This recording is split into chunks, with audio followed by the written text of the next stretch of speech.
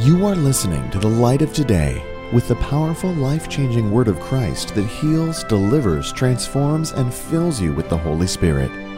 Let God's truth burst forth into your heart.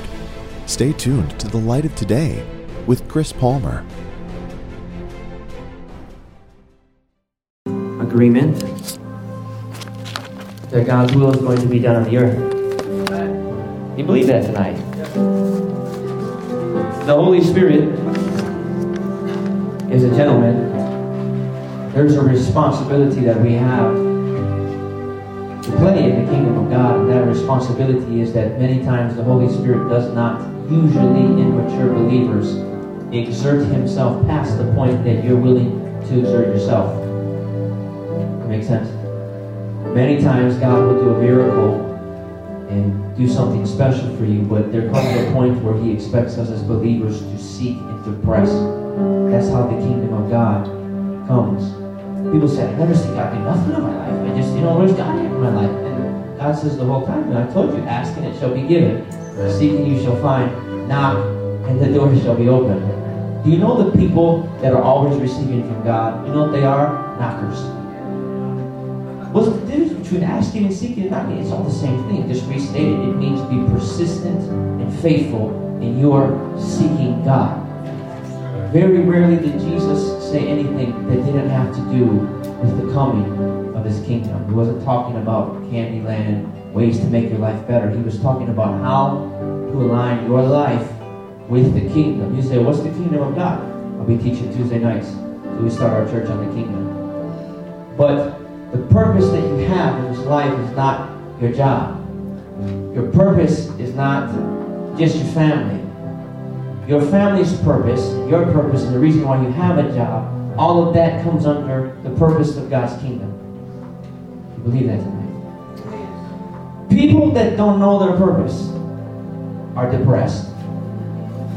People that don't know their purpose don't know what to do with their money. You want to see a person that wastes their money? Find somebody that has no idea what my purpose is. Do you believe it tonight? But when you find the kingdom of God in your place in the kingdom, do you know what happens? You immediately discover your organic, authentic purpose, and all of the blessing and resources that God gives to you start going towards that purpose, and you will find in your life fulfillment. Amen. We've been talking about, if you have your Bible, you can turn with me to Proverbs chapter 18. We're going to run tonight. Someone say run. This is the last night of transformation of the heart. Now, I said before we're going to Tuesdays, the hotel just didn't have a room for us. I said, you guys wore us out. Have these loud rock and roll services. Come back another day. So we're going to have it at Tuesdays. You say, well, Tuesdays, I'm inside on Tuesdays. That's okay. We get early on Tuesdays. Come out. We're teaching on the kingdom. How many came to there's some of you who came to our How to Study the Bible series. You should know how to study the Bible now. Amen? It was enriching, I believe. But I'm going to be ministering on Tuesday. I'm not going to be teaching. I'm going to be preaching, ministering to your heart. We did a series called How to Study the Bible, and I was reaching people's heads. And from time to time, I'll do that. I'll bring you into a classroom setting and teach you so that you know how to do things yourself. I have a mentor in my life, and he always says this: Chris, preaching is for the weak. Get them and teach them. If you believe that. But I don't like teaching. You better like teaching. That's how you're going to establish your life. Hello, can you guys smile at me? Make me feel good tonight. Man, and you don't like my outfit? What is it? I don't know. I didn't college my shoes. That's what it is. My tie. It's my black tie tonight, right? You don't like my... You like my black tie. It's black, right? Black, right? Come on, smile tonight. Laugh at my joke. Just pretend I'm funny, okay? No, let's go for black. You decide. Proverbs chapter 18. This is what it says here. An offended friend is harder to win back than a fortified city. Someone say offended. Look at a neighbor and say, you're not offended, are you? Look to the neighbor to your right and say, neighbor, are you offended? Look to the neighbor to the left and say, you're not offended, are you? Look to the neighbor behind you and say, neighbor, I like the way the back of your head looks. Everybody always falls for it. An offended friend is harder to win back than a fortified city, And then it says, arguments separate friends like a gate locked with bars. This is the scripture is basically saying that when you get offended and start arguing with people, it is a good chance that you're going to destroy and ruin that relationship. As a minister now for almost a decade, the number one thing that people come to me about, and any other pastor that is in the area, they'll tell you that people come to pastors with relationship problems. If you want to draw a crowd of people, start ministering on relationships. Everybody is going to bring their moms and their dads, and they're going to want to hear what you have to say, because the point of interest in society, in church, in families, is relationships, because you cannot get away from them. Unless you are Tom Hanks and Castaway, you're going to have some relationships in this life. Can't get a volleyball and put a smiley face on it, and that's not going to suffice. It's going to get old. You're going to have to get relationships. And guess what? You're going to have to be good at relationships for your life to be a success. People, if someone says, I'm blessed, you determine how a person's blessed by looking at the relationship with other people. How do you know I'm blessed? Because you see fruitful relationships. Are you here? How do you know someone's not blessed and not walking in the blessing of God? Look at their relationships. They don't have friends. They don't have people they can call. No one ever asks them to be a part of nothing. And you say, this person's not blessed. And that should tell you something. When someone can never get along with other people, that means there's something wrong with the other people, right? No, something's wrong with them. But you know, the problems with this person, and then the problems with this person, the problems with this person. I don't like my wife. I don't like my kids. I don't like my dog. I don't like my tarantula. I don't like my lizard. I just don't like nobody. No. The tarantula doesn't like you. Your wife doesn't like you. Nobody likes you because you are a rod of offense to people everywhere you go. I'm not talking about you. I'm talking about your neighbor, okay?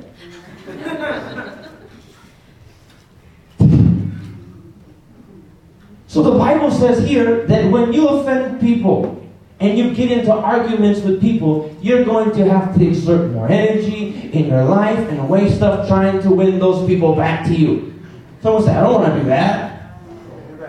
Look what it says here in Luke chapter 17, verse 1. Let me take you through some scripture.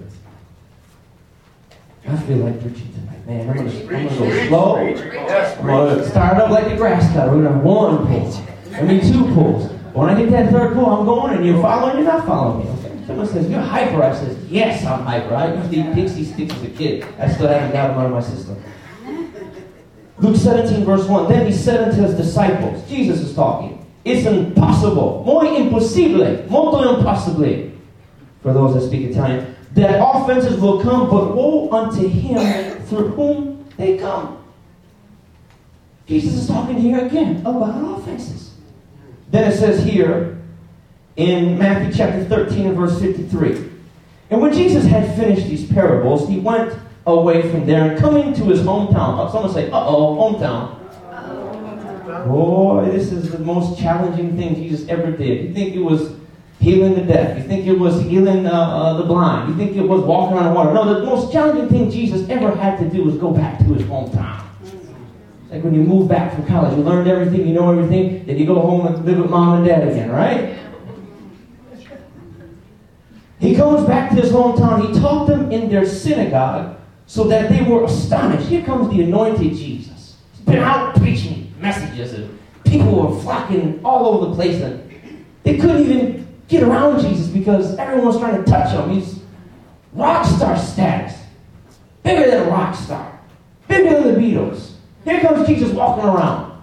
Then all of a sudden, the Father tells him, Jesus, it's time for you to go back to your hometown. And then it says, when he got to his hometown and started teaching, it was different. The people said, where did this man get this wisdom and these mighty works? Is not this the carpenter's son? Is not his mother called Mary? And not his brothers James and Joseph and Simon and Judas? And are not all his sisters with us? Where did this man get all these things? And it says here, they took offense at him. Touch your neighbor and say, they were offended. Does anybody have any idea what I'm preaching on tonight? Anybody got a clue? Preaching on joy. Come on, laugh. Okay, laugh. I know I'm intense. I'm trying to be in a good mood tonight. Amen. Right. It's Friday. I realized I woke up. It's not Monday. I've been all these services. I've been thinking it's Monday. It's Friday in these services. Amen. Write this down if you're taking notes. Offense in your life is a cancer to the work that God is doing inside your heart. We have been talking about the condition of a person's heart. Are you here? I said a couple weeks ago, the reason why, in the first week we talked about the importance of your heart. That everything that Jesus had to talk about had to do with your heart. Amen? Everything Jesus was speaking on had to do with the kingdom and your entrance into that kingdom, which is by way of the position of your heart. That you don't enter the kingdom of God through flesh and blood. You don't enter the kingdom of God through works of service. The real way that you gain access into the kingdom of God is through the position and the stature of your heart. Are you here tonight, church? Amen. Come on, stay with me, stay with me. I know people coming in the door. Just pay attention up here. Amen. People coming in the door. So then we talked about how that when your heart starts going towards the things of God, the number one reason why people don't ever enter the kingdom or why God can never do a work in people's heart is because a person gets a hard heart. And a hard heart is a heart that resists the reconciliation and the transformation and everything that God is doing to reach that person and bring heaven into their life. Then people come into church and something's happened and they resist what the preacher has to say because the preacher talks too fast. They resist what the preacher has to say because he's not dressed the way they like him, because he has flip-flops or holes in his jeans, or because he got a suit and tie. Their heart is hard. And when your heart is hard, very rarely is God able to reach you. But if the Spirit of God starts ministering to you, and He gets in there, the Word of God, the Spirit of God's a hammer, and starts busting up that hard heart. Someone say amen to this. Amen. Come on, let's get loud in here. It's 6 weeks. You should be on. Need amen. Say amen. Someone amen me. Amen. Amen. All right, it's better. And then after you have a hard heart, the next thing is you receive a broken heart. That doesn't mean that, you love your life, ripped up your Valentine. Doesn't mean that they defriended you from Facebook and now you're just so sad. They don't send you Snapchats the way they used to. This is not the broken heart I'm talking about. The broken heart I'm talking about is when you start responding to God in a sheer dependence upon Him. Tough situations of your life, confusing moments of your life. You start going to God. When you mess up, you go to Him right away and you say, God, I want to be a person after your heart. I'm broken before you. I need you. Even in my success, I need you. The times that I have been most concerned in my life, the times that I have been most watchful, are not the times of failure. They're the times of success. Because I know that when I have it today, I could lose it tomorrow. I know that this might be as good as it gets. And if this is as good as it gets, there's no way to go from here except down. You watch people, everyone has their season. What goes up must come down. So when you're in your season, that is when you should be the most watchful. Because God may give it to you today, and you may not have it tomorrow. So even in your success, you have a position where your heart is for God. So the broken heart releases the power of God in your life. Then, to maintain the power of God in your life, you have to have an obedient heart. Do you know what happens a lot of times? Is people receive God's power. They get a miracle. They come to a supernatural service and they get a miracle from God. Are you here tonight? Yes. God touches them. They get a healing. And then what happens is they forget to be obedient. They start going back and tweeting stupid stuff.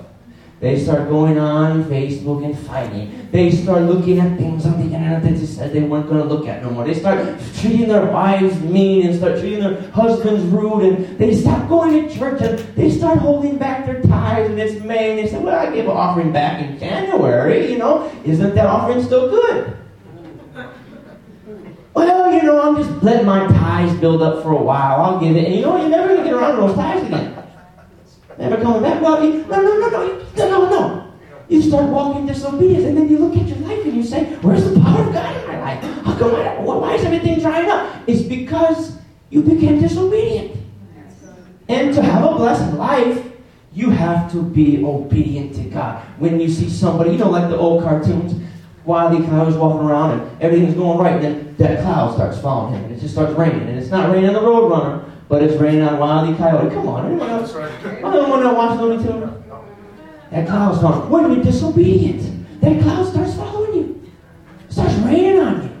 You just walk around, why is everything going bad? Why is it? Shake off the disobedience. Start obeying God. Are you here tonight? Hello. Start obeying God. And guess what starts happening? The sun will come out again and you'll start walking in the blessing. Amen. Thank you, brother. Thank you. Then you release the power of God in your life because you're obedient. But then, in order to increase the power of God in your life, it takes more than obedience. You become like David. We talked about this last week. You say, not only am I going to walk in obedience, I'm going to be a person after the heart of God. Amen. This is a hungry heart. You start hungering and thirsting after God. Yeah. We talked about last week that the reason Solomon lost his temple, the reason why he started acting the fool, and why the glory of God was stripped from the temple of Solomon was because he never preserved it, and that's because the temple didn't come out of his heart. It came out of his father David's heart. Right. David was the one thinking about the temple. You know when you're giving something, someone gives something to you, you're less likely to take care of it. Yes. My dad used to teach me that. He says, you want something, son? Yeah, you're going to have to earn it. Because if I give it to you, you're going to abuse it. Yeah.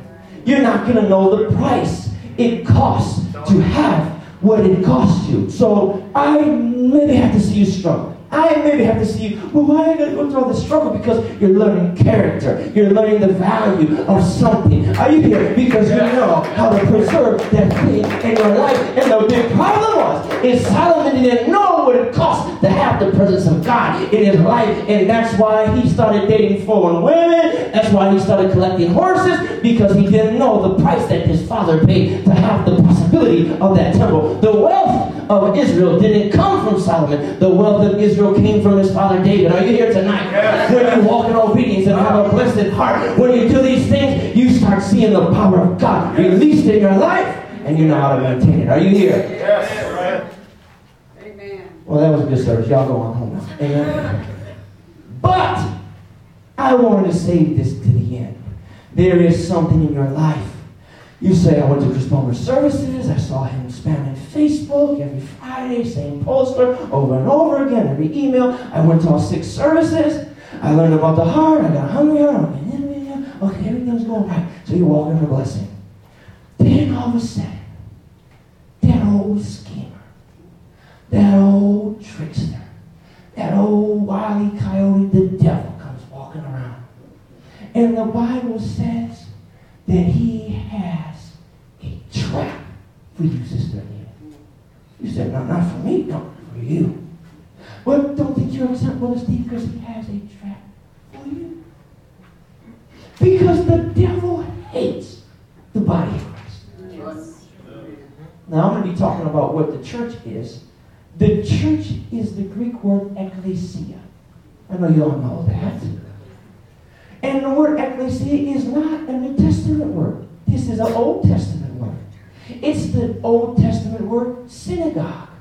And the Apostle Paul never uses the word synagogue. He uses the word ecclesia, which means the gathering of God's people. Every time in the Old Testament, you see the prophecies that God is going to regather his people. It's talking about in the form of a gathering. And so when you see church in the New Testament, it's not just a steeple with a cross on it. It is a body and a people that God is gathering. It's not just Israel. It is the Jews. It is also the Mexicans. It's also the Armenians. It's also the Australians. It's also the Italians. It's also the Africans. It is all these people all around the world. And the devil saw that when Jesus Christ died, when he rose again, he sent the Holy Ghost to fill his people, no longer in a temple, no longer in Solomon's courts. He says, I'm going to put it inside of the nations, the people that I gathered up again. I'm going to release my spirit so they can be my body that fills all in all. Hello, somebody.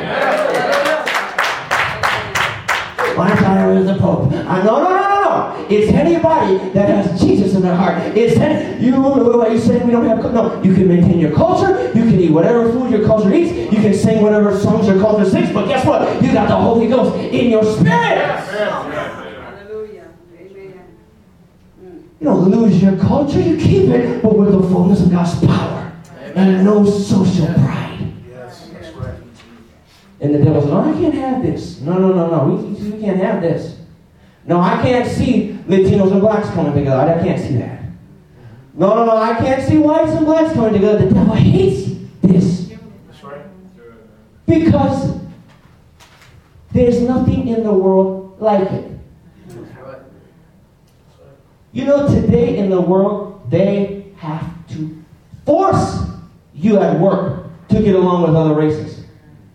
Just because you sign a statement that says you will not be biased doesn't remove the racism out of a person's heart. That's true, man. Just because you'll be gender equality and respect males the same, guess what? You can sign it, and when you punch out at 5 o'clock, you can still hate the other race. That's right. There's only one thing that can take the racism in a person's heart and snap it to pieces. Yes. And that is the coming of the promised Holy Spirit. Yes. I tell people, you'll never grow a church. You'll never raise kids the way you're supposed to unless you look at that racism in your life and say, get out. Come on now. Amen. Why can't I have God's benefit? Because you're a respecter of race. I can go to a black church, white church. I can go to whatever, Smurf church, whatever it is, where there's blue people walking around. I haven't been to that church. And I can get down with whatever they're doing. That's right. Because I see the Holy Ghost in that person. Yes. I see the Spirit. Are you here tonight? Yes. You know why I write these notes. Why do I spend all Mondays doing these things? So the devil sees a church. He says, oh my God, what am I going to do? The devil calls his little demons and his imps, and he says, we got to have a bait. We have to come up with a plan because there's so much power in this. And he says, what's going to be our bait? And the Bible calls this offense. Look, if you have your Bible, Romans chapter 9, verse 33. Someone say, uh-oh. Doug Palmer's heating up. I used to say that to my brother when we were playing one-on-one. I'd hit one shot and hit the other. I'd say, oh, your little brother's heating up, Mike. He'd just tackle me and it'd be over with, right? Some of your younger siblings in here, raise your hand. You're young. Okay, you know what I'm talking about, right? Even when you see him now, you got that psychological edge. Everything's going good and you see your older brother. Like, oh, you'll shape up, right? I won't read it. Write this down if you're taking notes. Offense is the negative attitude a person adopts. Offense is the negative attitude a person adopts after being affronted by someone or something. Now watch this. It's such a negative attitude, it causes you to sin in attitude, word, and deed. And it's not just a one-time thing. When the offense gets in your heart, it usually keeps you sinning over and over and over again, producing in your life bitterness, resentment toward the person that offended you. You get all that? Let me read it again. One more time, okay? Are you here? Yes. Offense is the negative attitude a person adopts after being affronted by someone or something, so that the person sins in attitude, word, and deed. And you usually keeps on sinning as it develops bitterness and resentment towards the offended individual or situation. Now, the Apostle Paul has a very interesting way of talking about this. This is not talking about somebody rubs you the wrong way and is rude to you one time and you think, man, that guy's a real jerk. This is more than that. This is talking about when somebody does something to you that gets inside of your soul and causes it to start rotting. Offense, like I said before, is a disease. It's like, when you see black mold on your wall. You don't just take the bread. Well, like if you're like me and you have bread that lasts for 2 weeks. You know what I'm talking about? You don't know if the bread in your cabinet is good or if it's bad. You don't even remember when you bought it. You're just hungry and you're wondering if you can eat it at the moment, right? Single people say amen. Amen. You look at it and you say, well, it's just one piece of bread that has green stuff all over it. What about the other pieces of bread that has green stuff all over it? If you're smart, you just throw it in the trash. But if you're like me, you see if you can get away with it and not die. I'm going to get loaves of bread at my house. You know what people like, the palm, send you some loaves of bread, everything's going to be okay. I'm going to take care of you. Amen. But the thing is, if it's on one loaf, you can guarantee it's on a couple more of those pieces. When you have offense in your heart, you can guarantee it is going to start growing. This is not, oh man, that guy's a jerk. I can't believe you said something like that. This means that someone does something to you, and on Monday, you're like, I can't believe they did that. On Tuesday, I can't believe they did that. On Wednesday, you can't believe they did that. Next Friday, I can't believe they did that. On February, I can't believe, and it can go on and on and on and on. 20 years down the road, you should be past it, and you're still thinking about it. And this is what the Apostle Paul calls a scandalon. This is an offense. You know what it sounds like? The word scandal. Some of y'all know what that is. You watch it every Thursday night. And you come up and get saved after this. Amen? I'm just kidding. The word scandal in the Greek is talking about a trap. It's a trap that you lay. How many are hunters here? Raise your hand, because I'm a hunter. I'm one. I used to be a hunter when I was 15 years of age. My parents got me a BB gun. A pellet gun. I wasn't old enough for a shotgun, but I wanted a pellet gun. And I used to stand outside after school in February, and I used to set that thing in. I'd take trash cans and I'd line them up, and I'd put bullet, a little pebble, whatever, BBs in the trash can. I got really good with this. And I remember one time my neighbor Kevin was outside, and it was a springtime. I said, you know what, I'm getting tired of shooting trash cans. Y'all gonna call the police on me after this. I said, I'm getting tired of shooting pop cans, and I started shooting full pop cans and watching them explode. I'm getting tired of this. I said, you know what, all this practice is going to have to come in handy for something. I'm going to shoot an animal with this. So one day I said, but in order for us to get an animal, you've got to be smarter than the rabbit. I said, we're going to lay a trap for the rabbit. And, we see these rabbits come over, and there was a rock right there, and we put some little carrots and whatever, stuff that rabbits eat right there by the rock. And one time we were just sitting out there hanging out, and a little rabbit started hopping out. My heart starts beating, palpitating fast, but I had lined this in. And the thing is, I'm sitting there on my deck, maybe about 20 yards away. He's sitting on the deck 20 yards away, and this rabbit has no idea that there's hunters right next to him. All he knows is there's food in sight, and that's what I'm going to get. So, rabbit's going hopping, and I'm sitting there, yeah, keep going, come on. And it would stop, just, come on. And he hops, and all of a sudden the rabbit just shot like, you shot me, I can't believe you shot me. Goes behind the rock, and I was successful with my first kill. Someone say amen. They're like, what's wrong with this pastor? He's crazy. I'm never going to supernatural. I haven't killed one since, man. I didn't know what to do with it after I got it. I didn't know what to do with it. I said, what do I do with this now? Lucky charm? It's my lucky charm, man. We had rabbit stew. I got a rabbit's foot. And it was pretty, no. They know what to do with it. But it was a trap. Someone say trap. I know, you all think I'm terrible. I'm sorry. I repented. I came to the altar and gave my life to Jesus after that. Hello, somebody. Hello, are you here? Do you know? When you allow somebody to offend you, when someone says something to you, when someone rubs you the wrong way, you are that rabbit. Just walking into Satan's trap. You are walking right into the trap of the devil, and you do not realize it, but the enemy is sitting there ready to take you out. And the reason why, write this down. The reason why many people are suffering things that they shouldn't be suffering is because they are ignorant of the fact that Satan has laid a trap on their behalf. They're ignorant of the fact that you're walking in life, you're walking in blessing, you're walking in everything God called you to be, but you allow somebody who is insignificant in your life to trap you and trick you. So are you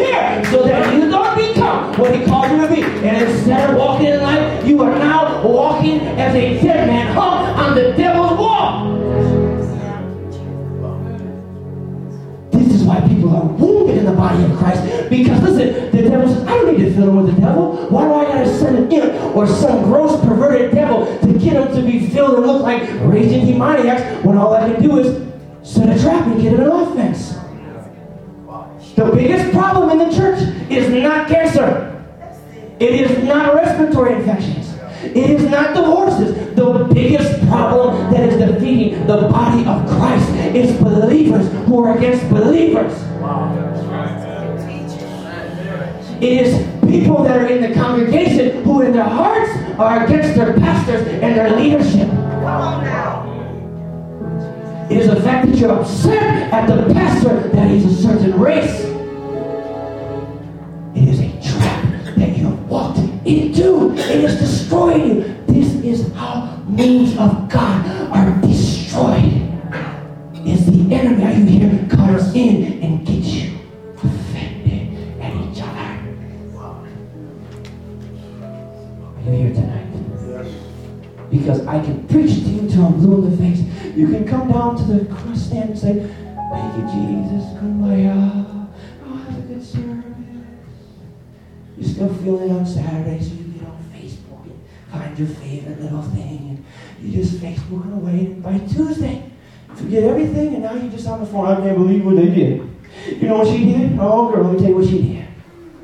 Here comes the trap. Write this down if you're taking notes.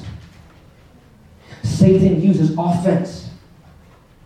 The bullet in Satan's gun is called offense. Offense isn't just going to rot, and I'm using strong language tonight, your soul. It's going to change your belief system.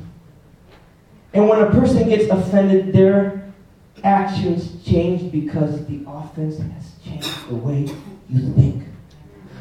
Not only about God, about other people, and not just about other people, but about what other people think about. If you get offended at me, you know what you're going to start doubting? Whatever I represent. You say, what does Chris Paul represent? The Holy Ghost, healing, miracles, order, excellence. And the minute you get offended at me, if you never believed it in your heart, you'll now be against it. Hello, somebody. Jesus said in Scripture, Luke chapter 17, verse 1, if you got there, go with me there real quick. Luke 17, verse 1. Someone say, I'm here, Brother Paul. I'm here, Brother Paul. Then he said unto his disciples, it is impossible, but that offenses will come. Someone say, offenses are going to come. But woe unto him through whom they come. So, Jesus said this in Scripture, it's impossible. While you're in this earth, it's impossible that you're going to walk through it and somebody is not going to rub you the wrong way. Every single day, you're going to have a chance to be offended. I want to talk about it in just a second, why people get offended. Every single day, you're going to have the opportunity, look, you're going to have the opportunity to get angry in your heart towards somebody, but Jesus said, woe unto him that allows that offense to come. So write this down if you're taking notes. Knowing the fact that people are going to rub you the wrong way, knowing the fact that every single day it's going to happen, what should your response be? It should be that as a mature believer, you should walk with a greater sense of leniency towards other people. I was talking to someone the other day, very impatient person. I said, for the very fact, usually the people that are impatient are the people that require the most patience. Have you noticed this? The people in your life that want to get on you about everything, small things, are usually the ones that expect you to understand when they do big things. And so I said to him, let me tell you something. For a person that requires so much patience, you should show a little bit of patience. Because as believers, to be successful in this life, you cannot determine what other people do. Yes. You can't control other people. Did you realize that? I remember one guy who said, I wanted to be the President of the United States. I wanted the whole world to do what I did when I was younger. But then when I got older, I realized it's kind of hard for you to get 6 billion people to do what you want. You realize that After growing up, when you get mature, you can't get people to do what you want. The only thing that you can do is control your heart towards other people. That's right. And the way Jesus talked about forgiveness, and the way that Jesus talked about keeping your heart right, Jesus was saying, walk with a sense of a leniency towards other people. No. Not for their sake. You allow God to give them what they deserve. But in your heart, you're not going to take offense to everything. Why? Because offense is going to change what you receive in this life.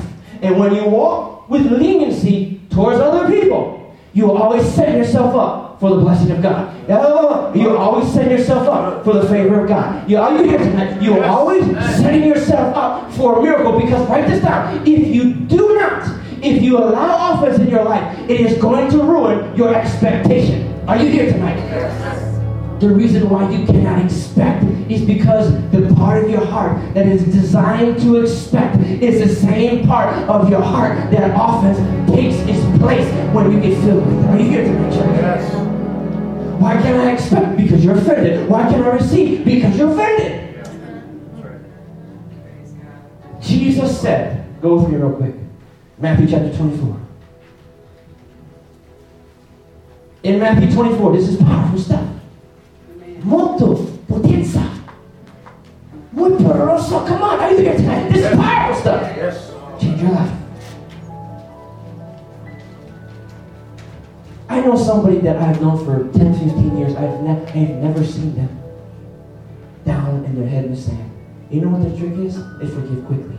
They don't allow themselves to be offended. I said, why don't you allow yourself to be offended? You know what they say? Because those people aren't worth me being offended. I said, thank God. This person's got it right. And you think you're the spiritual one because you come to church. Oh, there's the Cristiano song. Oh, this one. Oh, yeah. And then a person walks by and give you, they're like, get you. All for that. Did you tell them what I told her to say? Oh, yeah, I told her. Our God is great. Jesus said this in Matthew 24. This is Jesus. Now, Jesus functioned. He wasn't just a teacher. He wasn't just God's Messiah. He was not just the Christ, the Messiah of God. And he was a prophet. And functioning in that prophetic role, Jesus says, many shall be offended in the last days. People shall betray one another and shall hate one another. And because iniquity shall abound, the love of many shall grow cold. What was Jesus saying? He said, in the last days, when you know the time of the Son of Man's return, the one thing that you can look at is the fact that people's love for each other will start to wax cold. Because love wax cold, the reason is that people will become more self-centered. Hello, somebody. You say, how do I know this is the last days? How do I know that this is the end of time? You see people that have a love for themselves in a way that we've never seen it before. You can't help going someplace today and not seeing somebody.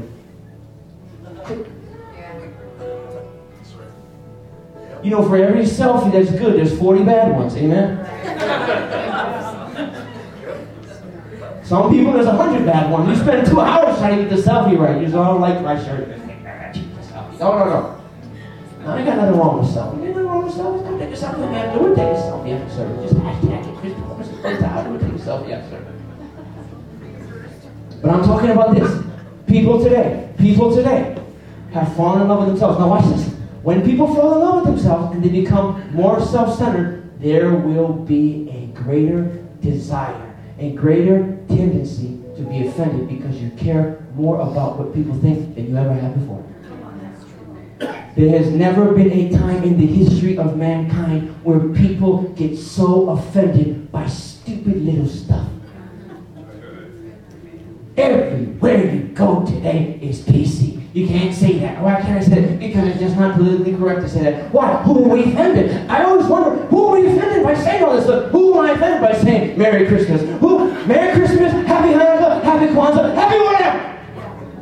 Who am I offended? Nobody gets offended by this kind of stuff. But today, we're so concerned about what people think of us because we have become a selfish nation, and this is not how God has called his people to be.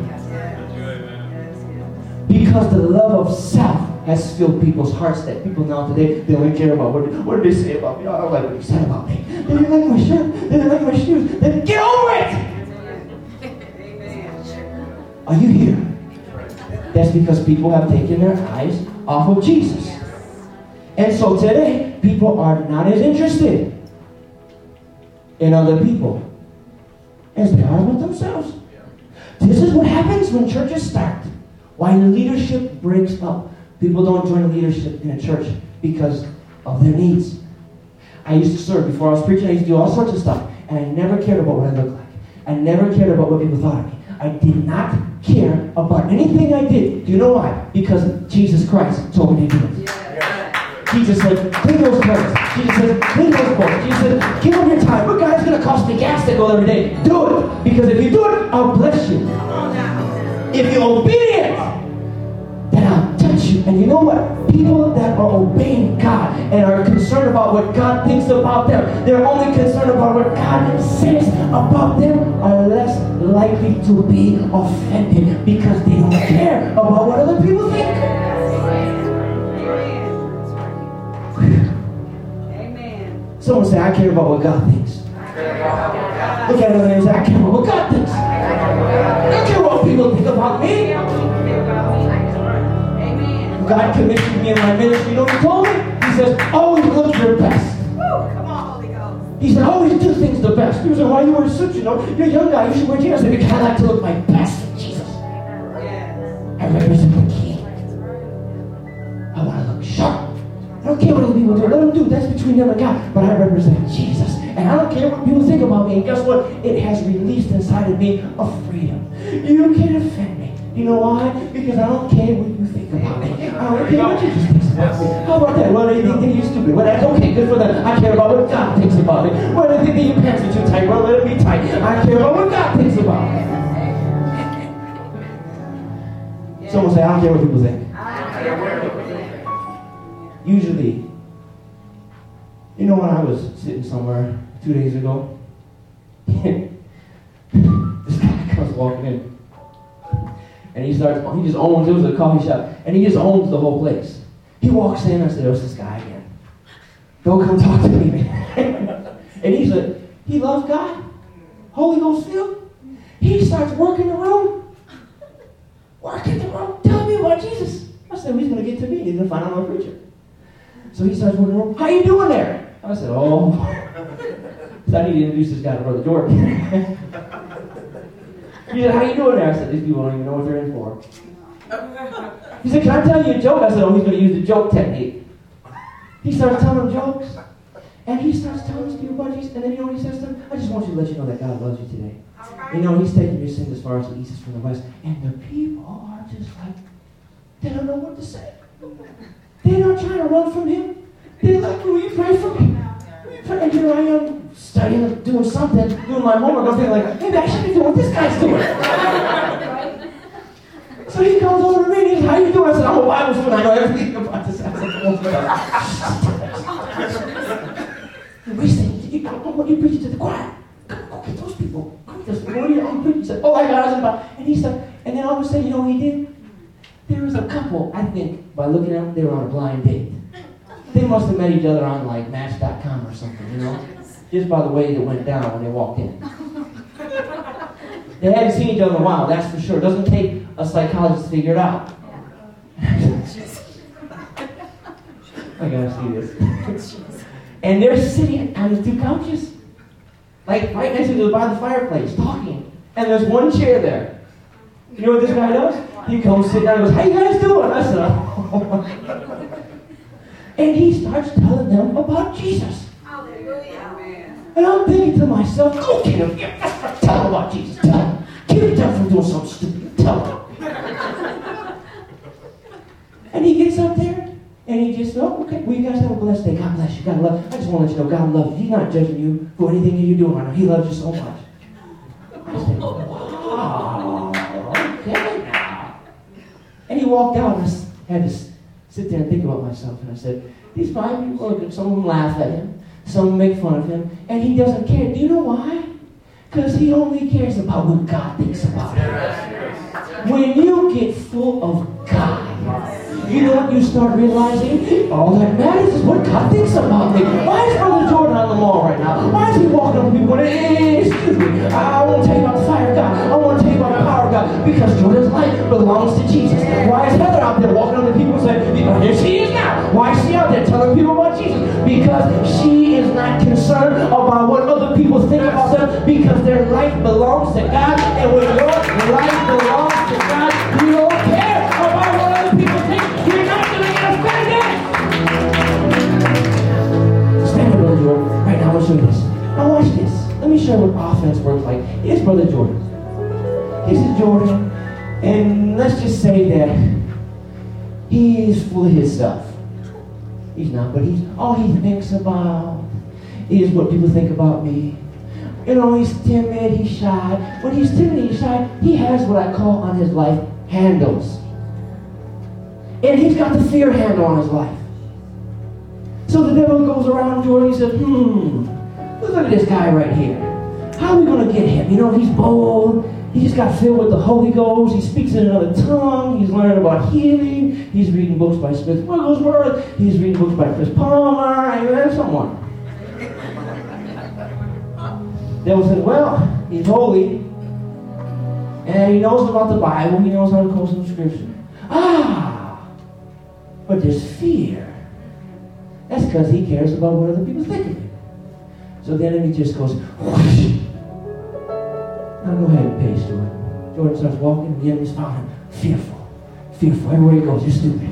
Nobody likes you. Nobody likes you. Don't tell them about Jesus. What if they make fun of you? What if they laugh at you? Don't say nothing. What if they laugh at you? What if they laugh at you? Here he is, trying to do something for Jesus, but he's got fear in his life. But then Jordan gets a revelation of God's love. Then Jordan gets a revelation of maybe what the Father thinks of him, and he's praying in the Holy Ghost. So I haven't talked about that here. And he's praying in the Spirit and praying in another language, and he's doing all this praying in tongues, and all of a sudden these mysteries are going up. The revelation of God is coming down, and guess what starts to happen? The Holy Spirit comes into Jordan's life and demolishes those handles in his life. And there's no longer a handle of fear in his life. There's no longer a handle of timidity in his life. And so what happens is, the enemy that was holding him, he shakes him off. Shake me off, Jordan. He shakes me off. He's free now. Let him go. Walk around. No more voices. No one to tell him to say nothing. He doesn't hear nothing. He's walking around free. That guy, go ahead and sit down. That guy in Bigby, I can tell you this. He doesn't care. Because his life belongs to Jesus. Yes. I hear somebody. Write this down. What causes? Oh, boys. It's the last night. We're taking the roof off. I'm preaching a little extra tonight. Amen? The reason why offenses come. Number one, jealousy. Yes. You get offended at people when you try. Oh, we're going to touch some toes now. When you try, jealousy is not wanting what other people have. It's not wanting what people have because you don't have it. You don't want them to have it. You know what I'm saying? Oh, they got a Corvette. I wish I had a Corvette. I want their Corvette. That's covetousness. Jealousy means I don't have a Corvette. I don't want them to have a Corvette. I hope it freezes in the snow and the tires blow. Amen. And all of a sudden they drive their Corvette up and, hey, how do you like my bed? It's nice. Yeah, you want to go for a ride? Sure. Jealous.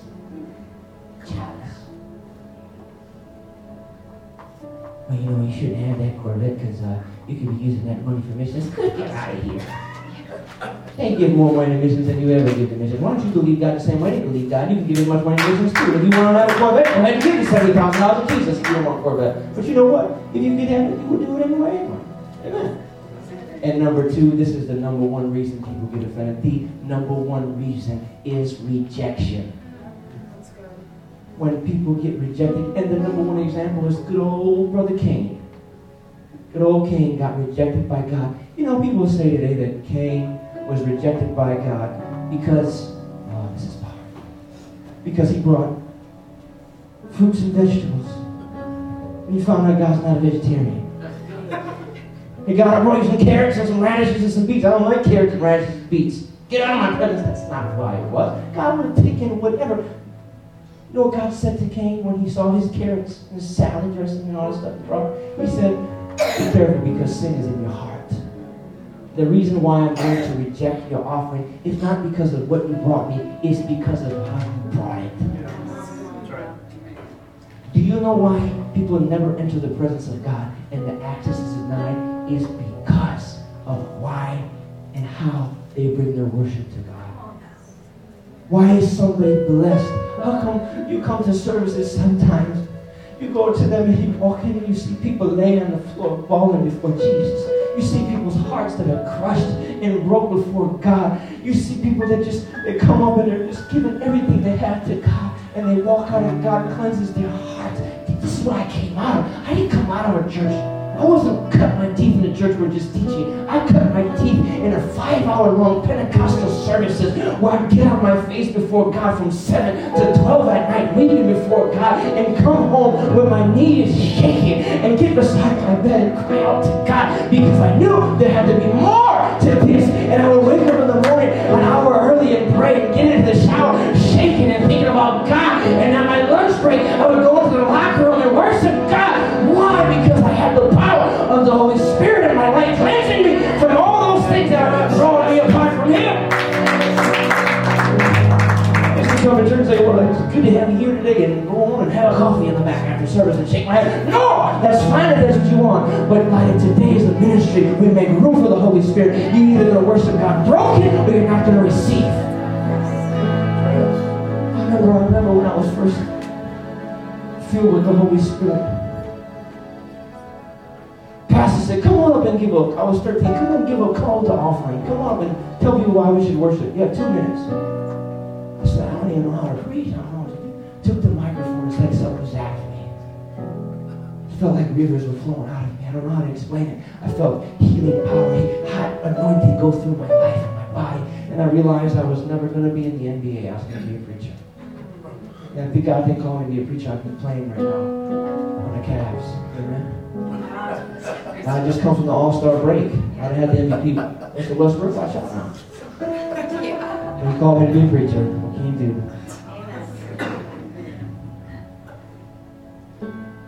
This is why the enemy sows discord. And I want to touch this. I made sure I don't care where I went. I was going to touch this tonight. I'm going to pray for people in just a second. Give me 5 minutes. When there's offense in your life, the first thing that happens, Paul says in Galatians chapter 5:19, when you follow the desires of your sinful nature, the results are very clear. Sexual immorality. Now listen to this. Listen to this. Sometimes we think that fornication and pornography and cussing and swearing is, oh, don't do that. And they're wrong. But listen to the class it's in with. Lustful pleasures, idolatry, sorcery, hostility, quarreling, jealousy, outbursts of anger, selfish ambition, dissension, and factions. When the enemy offends people, this is what he does. He looks at a powerful church. This is what he's going to do light of day. I promise you. I know. This is why. Listen. This is why the Spirit of God told me, you start light of today. May 3rd will be our first service. May 4th starts 21 days of prayer and fasting. 5 a.m. to 7 a.m., 5 days a week, 21 days of prayer and fasting. Whatever. You may have to give up God. Maybe there's a potato chips. Whatever you feel you want to fast before God. Because nothing takes off without prayer. You can tell. You know what I tell my team? When you're on my team, you be yourself, do whatever you want to do. But I want people to come in and see that look in your eye. Hello, somebody. I want people that they see the love of God, they see the power of God, but they see you're serious about the kingdom. And that is the eye of the tiger, as Frankie would call it. You don't have the eye of the tiger until you receive foresight in prayer. When you see me, I want you to say, he's got vision in his eyes. Don't look at what I have now. Look at the vision in my heart. And the only way this vision is coming is you join me in prayer. The only way it's coming, we pray. Well, we don't know what to do. We're going to pray. We don't got the money. We're going to pray. We don't have the, we're going to pray. We're going to pray. We're going to pray. We're going to pray. Oh, we're not getting breakthrough in prayer. We're going to throw some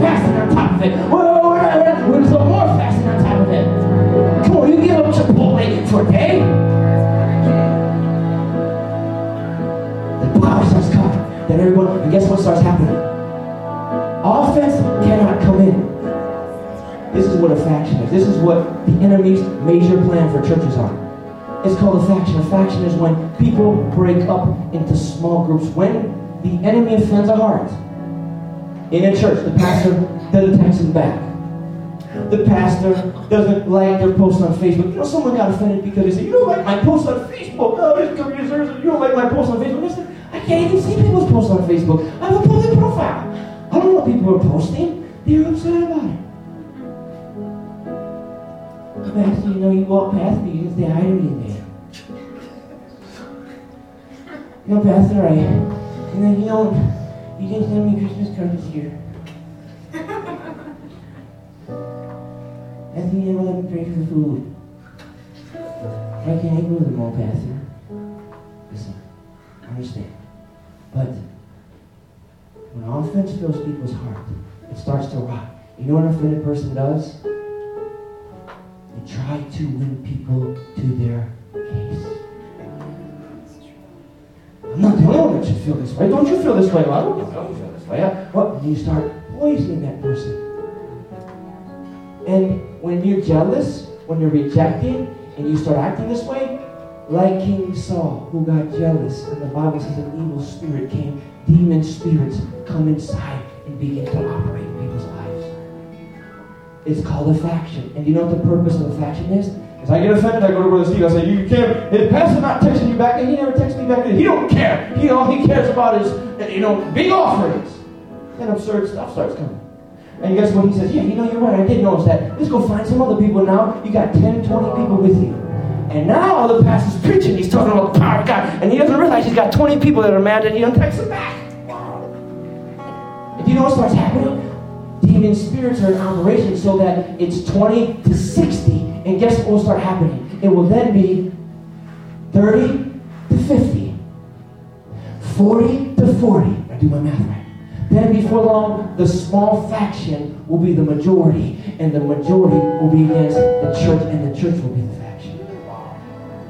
You know what will start happening? The pastor's message will lose its power. The healing power of God will dry up. Because a faction came in. Because one person got offended. This is what happens in families. Mom and dad start fighting. Mom's on one side, dad's on the other. You know what they want to do? Let's run to the children.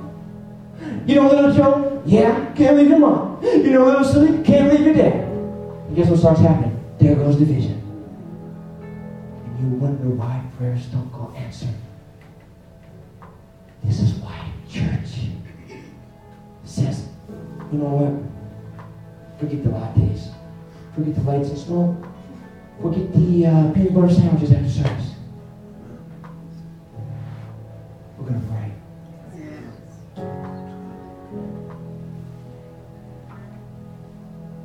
This is why the church says, you know what, in light of today, the priority at my church is prayer. Children's Church, we started May 3rd. The Lord spoke to me so clearly this week. And He said, your responsibility is to raise up children that know how to pray. Our Children's Church workers, I said, I don't have anything against VeggieTales and Tom the Tomato and Steve the Cucumber, whatever their names are. I don't have any problems with them. But in my children's church, we'll have an intense Bible lesson, memory verses, and teaching kids what intercession is, what deliverance is, how to take authority over sickness and disease. You're not too young to cast out devils. You're going to be filled with the new tongue. You're going to pray in the Holy Ghost. You're going to go home, and your parents are going to catch you interceding and praying. I can't get it. You can ask my parents sitting back there. The preschool person in preschool used to call my home and say, this young man is laying hands on kids. They're sitting right there asking at the service. It happened. My parents said, you need to stop laying hands on kids at service. Stop it. I remember one time I had a chalkboard and I remember my mom got mad at me because I broke all the chalk. Preaching had to smash the chalk up and say, you need Jesus. You should line my stuffed animals up in Jesus' name. Somebody here needs a healing.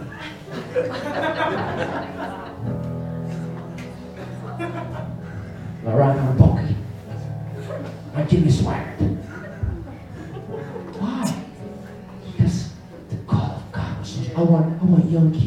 home 5 and 6 and 8 and say, Mommy, Daddy, God called me to preach the gospel. Or I'm going to come home and say, look, the art and craft ain't made. Isn't it cute? No. I want them to come home full of power. How are we going to get there? We're going to get there by prayer. What is done in secret. You know what? I'm not going to be offended. The pastor makes me wear these shirts all the time. The pastor makes me wear... Listen, I don't have all the answers, but you know what I need? I need people that are filled with the Holy Ghost that say, we need troops, the frontline soldiers. March me, move me, march me. And guess what happens when you get vision? Guess what happens when you get prayer? Guess what happens when you don't allow offense to come into your heart? Like Joshua. God told Joshua. Let me read this, I'm done, okay? Can I give you one more thing? Come on. Offended people dwell in the past and are at risk of missing their season. Do you know what a season from God is? Look at here. I'm almost done. It's like 9:30. Come on. Fridays is still open. B-Dubs is still open to be there. Wings are still hot, man. The reason why offense is bad is because here God is calling the church and saying, hey, we're coming to a new season. We're going in. Come on, we're going in. Who's with me? And you look behind, there's nobody there. We used to do that when I was with my cousins and stuff. One of my cousins used to walk fast. They used to be ahead, and I used to think, that person keep walking. They get all the way down, 500 yards, and they look around. And where's the person? I mean, you just do my dad. That's who it was. My dad's a fast walker. He walks like this. He'd be walking in Disney World trying to get to some ride before the park opens, pushing my grandpa in a wheelchair, and all of a sudden me and my cousins would be like, stop, just stop. Then all of a sudden my dad would look around and we'd be laughing because nobody was there. Where's everybody at? They don't want to go on a ride? This is what happens when you're in office. God's moving forward, walking, come on, we're again, and everybody just stops. You know why? Because offense causes you to live in the past. Never look forward to the future. Watch this. God said to Joshua, the season had changed. Israel had been wandering in the desert for 40 years. 40 years of wandering is a long time. Moses finally died. Here's a question for all you Bible scholars. If Moses wrote the book of Deuteronomy, how did they talk about his death then? If you come to how to study the Bible, I answered that for you.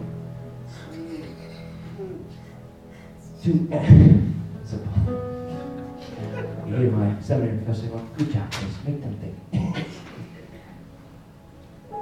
God says, Joshua! Joshua says, yes, Lord. He said, take my people into the promised land. The time has come. The Canaanites, the Jebusites, the Amorites, the mosquito bites, they all belong to you. You know what Joshua didn't say? But God, you killed Moses. You didn't let Moses go in. How do I know you're not going to kill me? How do I know that? You know what Joshua said? Let's do it. Joshua went to the spies and said, go in Jericho. Go down into Jericho.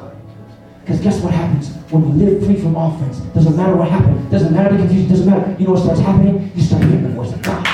You can always tell when somebody is hearing the voice of God. You know how you know someone's hearing the voice of God? They got confidence. They got excitement. They're dynamic. They got power. They got authority. They got talk. They're believable. They're convincing. They're like, yeah, there's someone that's believing the promises of God. Come on, let's go. Let's go. They said, well, no, you're running with me. You know what? He had people that were his speed. I tell my team, you're going to have to be my speed. You're going to have my DNA. My speed is not, well, let's just pray to God, hope to God, there's something in ministry. No, we're going to pray. We're going to go to battle. We're going to go to war. We're going to pray for the kingdom of God to come. Well, you would test me. Okay, it's fine. But when God's moving and miracles and power and the Holy Spirit's falling and people are getting touched, oh, you're not going to care that the services are long. You're not going to care that we had to pray early in the morning. You're not going to care. All you're going to say is, my God, the Spirit of the Lord is at work in Detroit, Michigan. Joshua had people that were just like him. Do you know why? Because they were united. No place for offense. I say, people, if I offended you, come to me. And I'll say, I'm sorry. I have offended you, I'm sorry. I'm quick to say I'm sorry. I'm sure my future wife one day will appreciate that. Guys, you want your wife to be intimate with you again? Don't say you're sorry. I can't say that. Well, goes a long way in relationship. Women, you want your husband to go get you those earrings you wanted from K Jewelers? Every kiss begins with K. Every kiss begins with, I'm sorry. Every kiss begins with, I'm sorry. Amen. Stand to your feet tonight. Now that you've heard the Light of Today, connect with us. Go to our website, lightoftoday.org. Write us at P.O. Box 403, Walled Lake, Michigan 48390. Or tweet Chris Palmer at twitter.com/Chris Palmer. Our podcasts are free and updated regularly, so make sure to share them with a friend and tune in again to The Light of Today with Chris Palmer.